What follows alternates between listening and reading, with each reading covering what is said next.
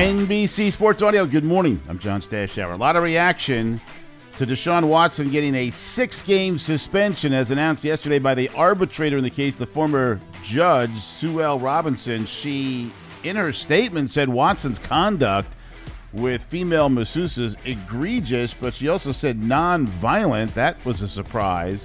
The NFL was looking for a longer suspension than 6 games, and they may appeal and get a longer suspension, but as of now, Watson can debut for his new team, the Cleveland Browns, in Week 7. Watson did not speak yesterday, but his coach in Cleveland, Kevin Stefanski, did.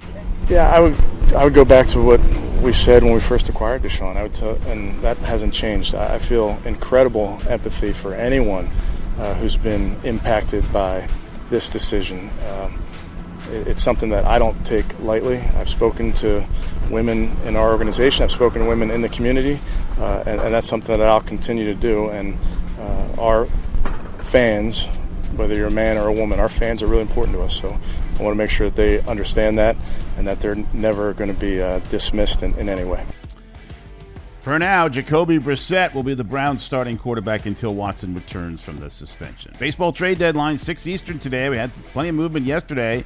Yankees, as if they're not good enough already, went out and got Frankie Montas from Oakland, reliever Lou Trevino as well. They also got reliever Scott Efros from the Cubs. The Red Sox, are they buyers or sellers? We're not sure. They acquired a player, veteran outfielder Tommy Pham from Cincinnati, but they also traded their starting catcher Christian Vasquez, a free agent to be. He goes to Houston, and the Astros have also added another veteran, Trey Mancini, coming in from Baltimore. The Milwaukee Brewers, a bit of a surprise. They traded their all-star closer, Josh Hader, to San Diego. Meanwhile, the Atlanta Braves, they didn't make a trade, but they gave a 10-year contract extension to their slugging third baseman Austin Riley for $212 million. Riley only 25 years old. Speaking of millions, Greg Norman, who runs the Live Tour, says they offered Tiger Woods about $750 million. He said no. It's a daily fight. Afternoons on Twitter. 2 betting experts face off. Each makes 3 bets. 1 champion emerges. Happens every Monday to Friday. Tail or fade their plays. Get involved. Follow at NBC Sports Bet on Twitter and discover all that NBC Sports Edge has to offer.